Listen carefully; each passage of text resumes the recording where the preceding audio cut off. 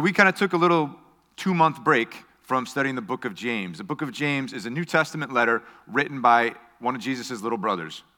And James was a man of incredible credentials. He was the head elder of the first church in Jerusalem. He was a pastor. He was Jesus' little brother. But in this letter, in this New Testament book, he doesn't say any of those things. He just says, James, a servant of Jesus Christ. That's how he identifies himself. That's how he wants to be known, wants people to know what's most important to him. And what we've kind of covered, and I'm going to give like a real 50,000-foot view of what we've covered in the first 3.5 chapters of James. James is the things that he writes about and the points that he makes to his audience are very practical, action-oriented steps, things that we could do.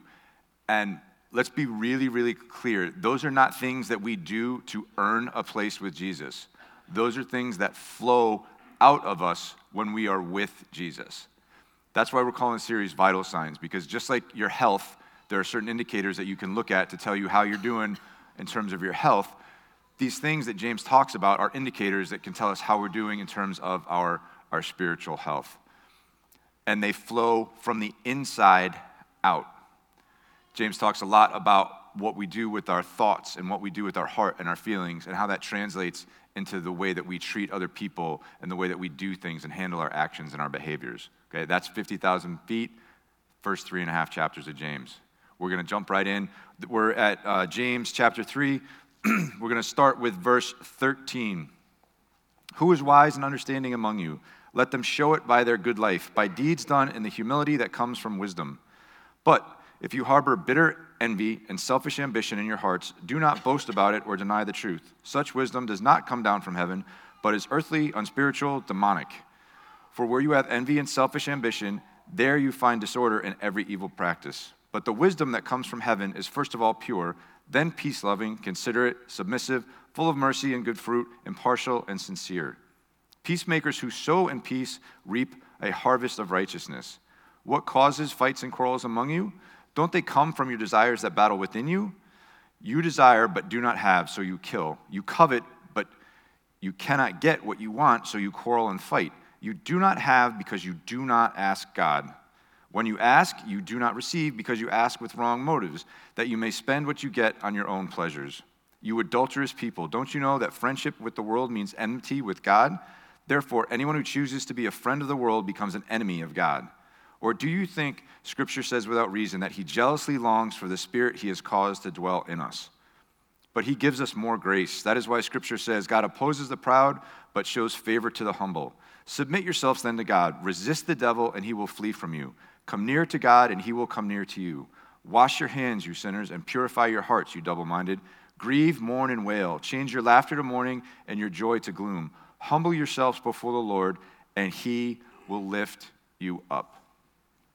That was a big chunk of Scripture with a lot in there, and it sounds like James is a little bit ticked off at the people that he's writing to, and he is a little bit. Most of the letter is James kind of like, come on, yay team, we can do this, but he's kind of dropping the hammer here a little bit, and we're going to dig into that and find out why. Couple of words that jumped out at me when I was beginning to prepare for this that generated what I want our focus to be for this morning, and that's this. Wisdom is humility expressing itself in prayer. Prayer recognizes not only our need of God, but also God's ability and desire to meet those needs. Prayer is this amazing thing that not only recognizes our position before God, but recognizes God's ability to do something about it. So, as we're reading through that, it starts out with wisdom and humility, envy and selfish ambition, and it lists all this stuff. And I was trying to get my brain around it, and it helped me to actually write it out. I'm not sure how visible that's going to be, but on the one side is this life spent chasing after Jesus, and the things that come from that are wisdom and humility, and everything else, peace and impartial and sincerity and mercy and all that good stuff. And then the other side is this life that kind of spent chasing after ourselves and after the world. And what comes from that is selfish ambition and envy and all this other stuff, murder and strife and just not pleasant stuff. And it would be really easy to look at this passage and see these lists and be like, oh, okay, that's a list of things that I should and shouldn't do, and just kind of make a checklist of it. But that would be to kind of miss the whole point of where James is coming from in this letter. And remember that this is not, these are things that should flow out of a life with Jesus, right? Not earning a place with Jesus. So we want to be conscious of them, and we want to strive towards them, but we want to remember that it's Jesus in us and working through us that causes those things to happen. So that list, just like, when you go to the doctor, you get your physical done, and he gives you numbers, your blood pressure and your cholesterol and your resting heart rate and all this other good stuff. Those are all indicators of your physical health. Those lists are indicators of your spiritual health. And just like it takes effort to move from sickness to wellness to fitness and your spiritual or your physical health, it takes effort and energy and intentionality to do the same in your spiritual life, in your relationship with God, to move from sickness to wellness to spiritual fitness. And that could be, the idea that could be daunting. Like, I don't know if any of you guys have gone for a doctor visit and come back and the doctor said, well, you need to make these changes or your health is going to continue to deteriorate. Like, that sounds like a lot of work. So this could sound like a lot of work, but it's not meant to be overwhelming when we look at this from the spiritual side of things. And I want to suggest to you there's two reasons for that. It's what God wants for you and who God is that makes the idea of this transformation of becoming these people who operate out of wisdom and humility and not selfish ambition and envy that make this possible. So as we read through those verses, like I said, lots of stuff in there. And if you go through the first time, you can miss a lot about what this passage says about God's character. And like I said, it could feel like a checklist of things that, oh man, here's another list of things that I have to do. But as you're reading these passages, you begin to realize a little bit more of who God is and what he wants for us. God wants to hear from you. God wants to provide for you, as a vision for you.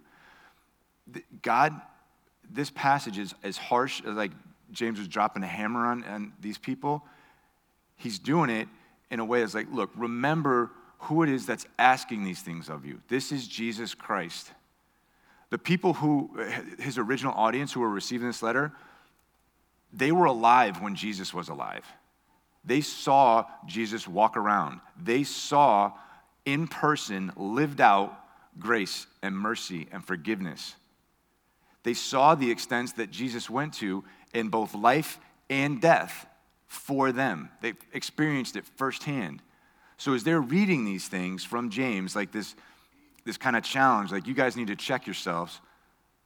And, when James says you ask, but you don't have because you ask with wrong motives, like, oh yeah, that's right. God wants to provide for me. Right? The implication is that God wants to provide for me. And so as we look at that list, God wants to protect you. God wants to forgive you. God wants to bless you. Sometimes I think we can look at the Bible, we can look at Christianity and just feel like God is this cosmic buzzkill and just has this list of rules that we have to abide by, or he's going to zap us with a lightning bolt.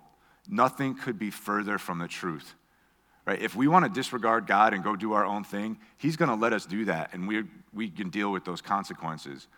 But if we want to stand before God and recognize him for all that awesomeness that he is, I'm sorry, I keep pointing to that screen back there, all that awesomeness that he is, and recognize him, he will take us and lift us up. Some of the terminology in here talks about the blessing of God, and he lifts us up to the point of unparalleled opulence.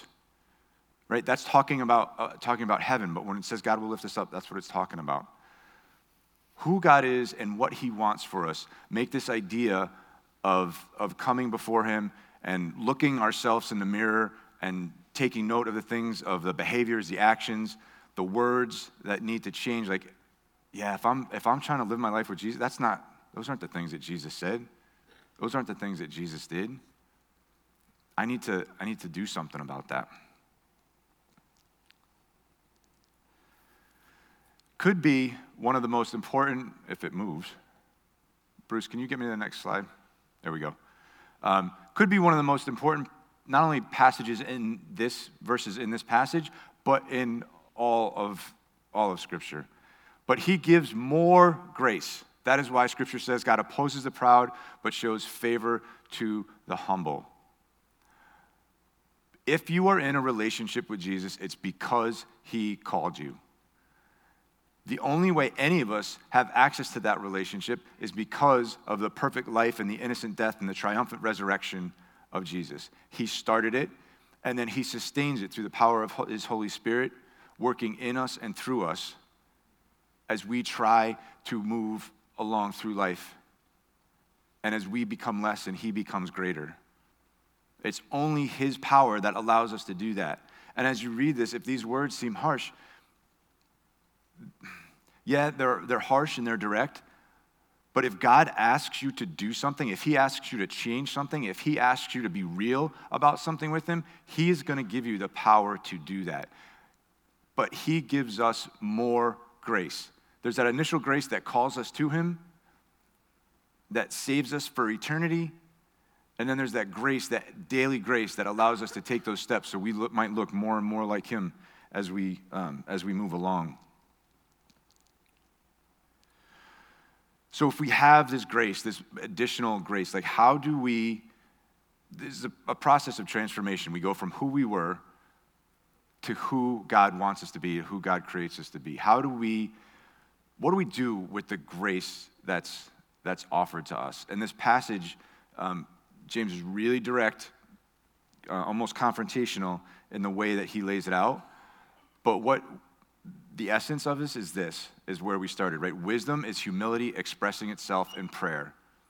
The response to this harsh kind of call out is for us to come before God and pray, and specifically to pray prayers of confession. And I know some of you, I was raised Catholic, and when you hear that word, that might bring up bad memories, right? This is kind of a funny story.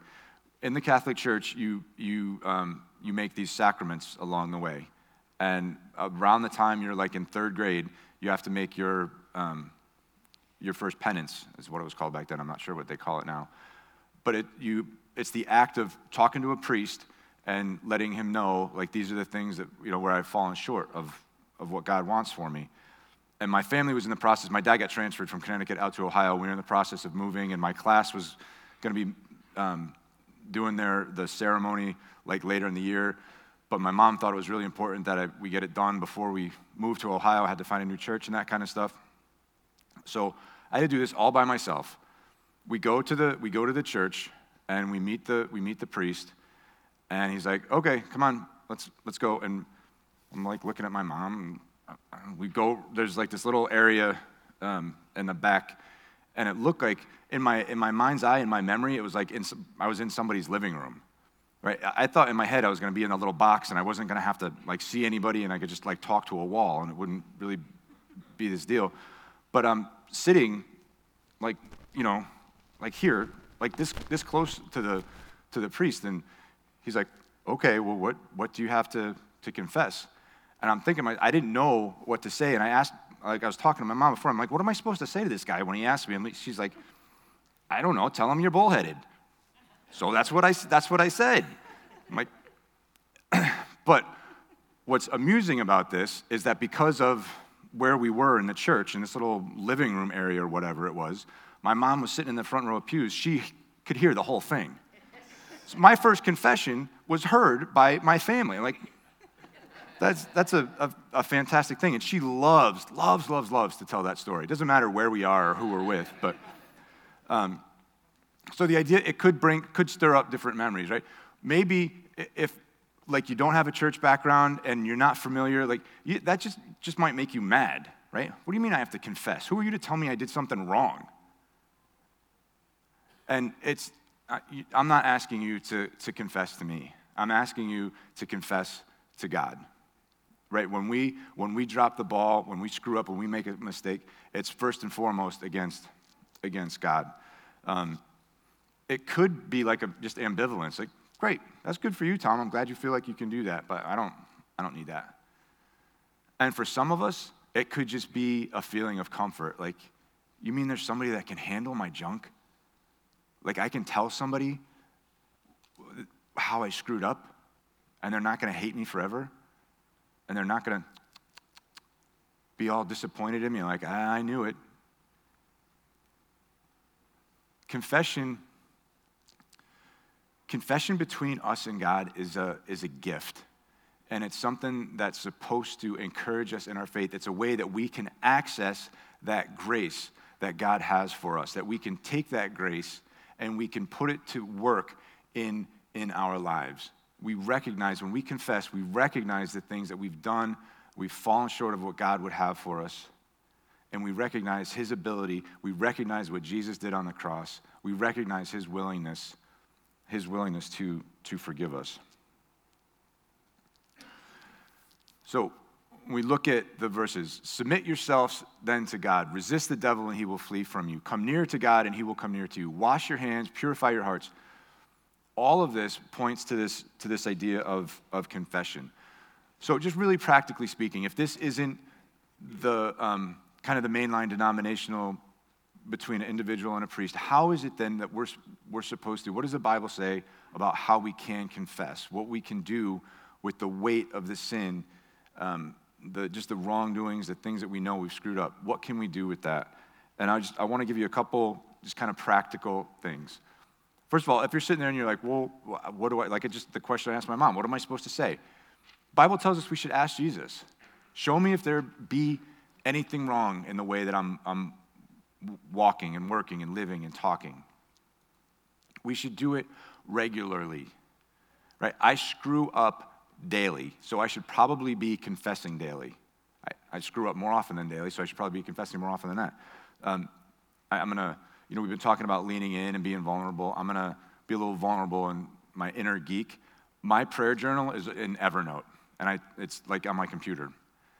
And as I was doing this, out of curiosity, I'm like, I wonder how often I actually do confess. So I pulled up my prayer journal notebook, and I searched the word forgive.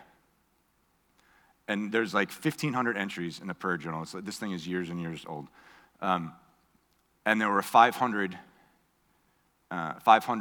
entries with the word forgive.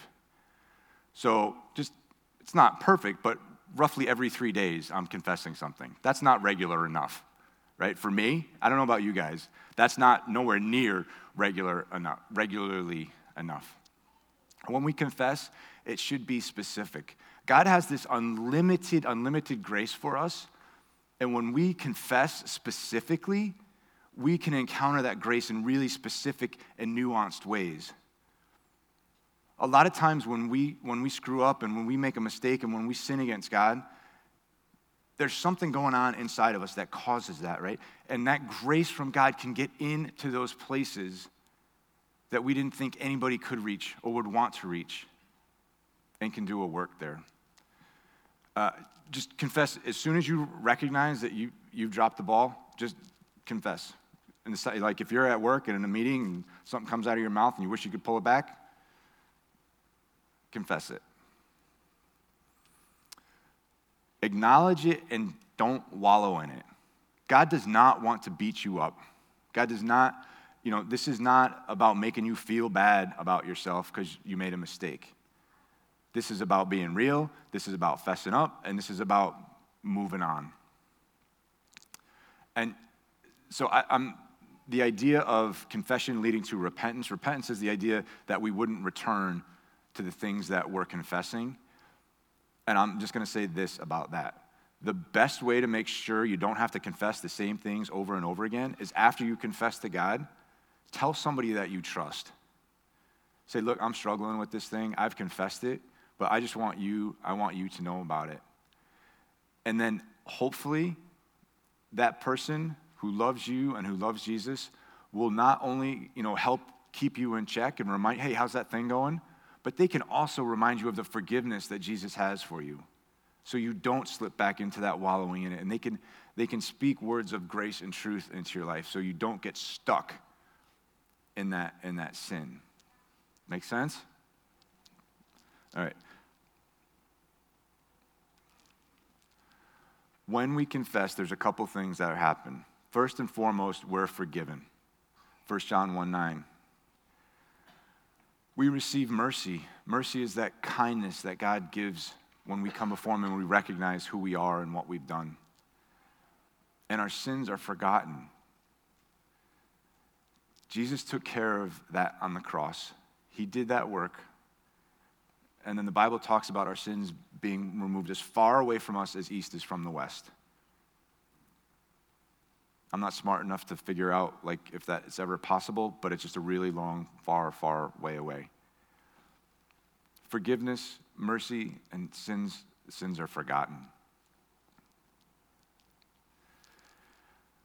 So here's the end result of all this is that Jesus wants to lift you up.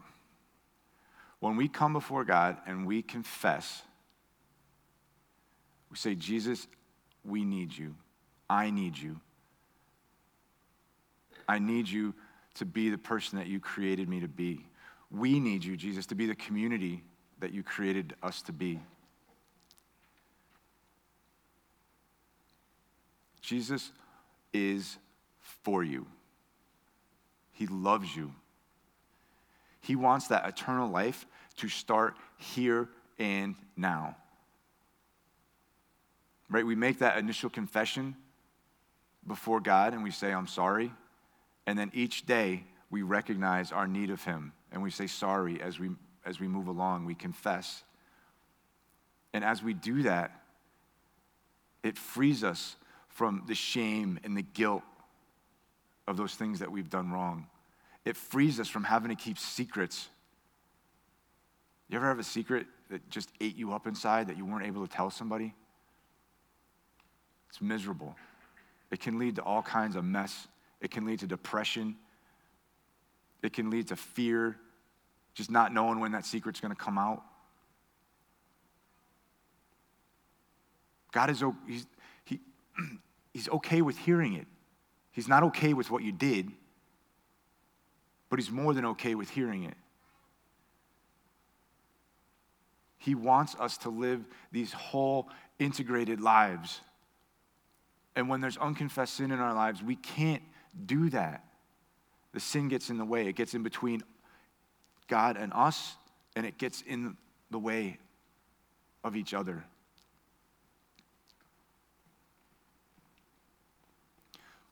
Being real with God is not easy because it's not something that we're used to doing with each other. We have this opportunity remember that list, right? God wants to bless you. He wants to protect you. He wants to provide for you. We have this perfect Heavenly Father that is saying, I know you screwed up. Let's talk about it. And now let's move on from it.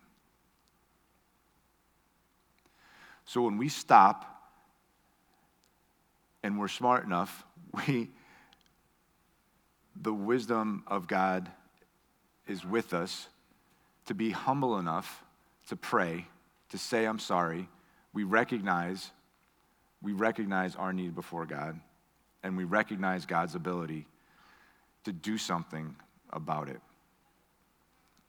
Wisdom is humility expressing itself in prayer, specifically prayers of confession. So we're gonna give us all an opportunity to do that right now. Just in the quietness of your mind, that we're gonna show. It's like a short meditative video. It's like 1 minute and 15 seconds, and then there's gonna be a couple of pieces of scripture that go up there for about 2 minutes. So the whole thing's gonna take a little bit more than 3 minutes. And I just want you to be still, and I want you to take this opportunity to have a conversation with God, to be real with God. If there's a ball that you dropped, if there's a mistake that you made, something you said that you wish you hadn't, something that you wish you did, just be real with God. And this. Let's pray together. Jesus, I do not pretend to understand how it works that your ultimate sacrifice for us cleanses us from our sins today as we stand here, but I know from my life with you that it's true and that you can lift those burdens and that you can make us feel new every morning. And that's my prayer for our family and my family here today this morning, Lord, that as we spend time with you this week and confess that your new mercies are new every morning, and it's not just your grace, it's more grace. And as we draw near to you, you draw near to us. And I just pray as we go out this week that that will be our heart, and we know it's your heart, Lord, and we look forward to spending time with you. Pray these things in your name. Amen.